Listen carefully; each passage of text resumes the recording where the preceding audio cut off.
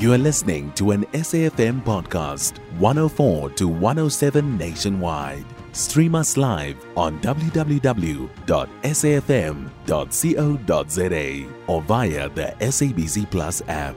SABC News, independent and impartial. Postbank says that all outstanding grant payments have been paid. This after thousands of pensioners and other social grant beneficiaries were left destitute after not receiving their monthly payouts for September. Postbank cited a technical glitch for non-payment. For more on this, we joined on the line by Postbank Spokesperson, Dr. Bongani Diako. A very good morning, Doctor, and welcome.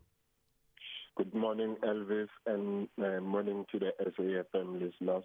Doctor, can you confirm if indeed all the grant recipients affected by this recent technical glitches have been paid? Yes, we can confirm that according to our records, all the outstanding payments that were affected by the glitch on the 5th and the 6th of September have been paid. And what caused this technical glitch, and has that problem been rectified now permanently? Yeah, no, certainly we've gotten to the bottom of what caused the issue. It is a post-migration issue, Elvis, that we have now resolved. What is that post-migration issue? So we have been moving from one payment system to another payment system. And that process we have been implementing incrementally from around January.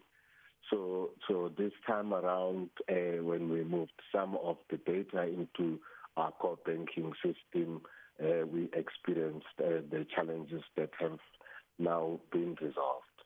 Now, can Postbank promise grant recipients that they will receive uninterrupted service and getting their money going forward, or would it be advisable for them rather to turn to alternatives such as the banks? There are benefits for the beneficiaries to remain with the Postbank SASA card. Although, yes, obviously, it's everybody's choice to decide how they get paid. We don't envisage that we'll experience similar issues going forward, certainly. Mm-hmm.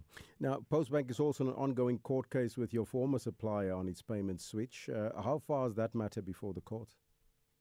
Well, that matter is before the court, and we really want to emphasize that that matter had nothing to do with the payment challenge that we experienced. It's been before the court for a while. The documents are there, it's public knowledge and accessible.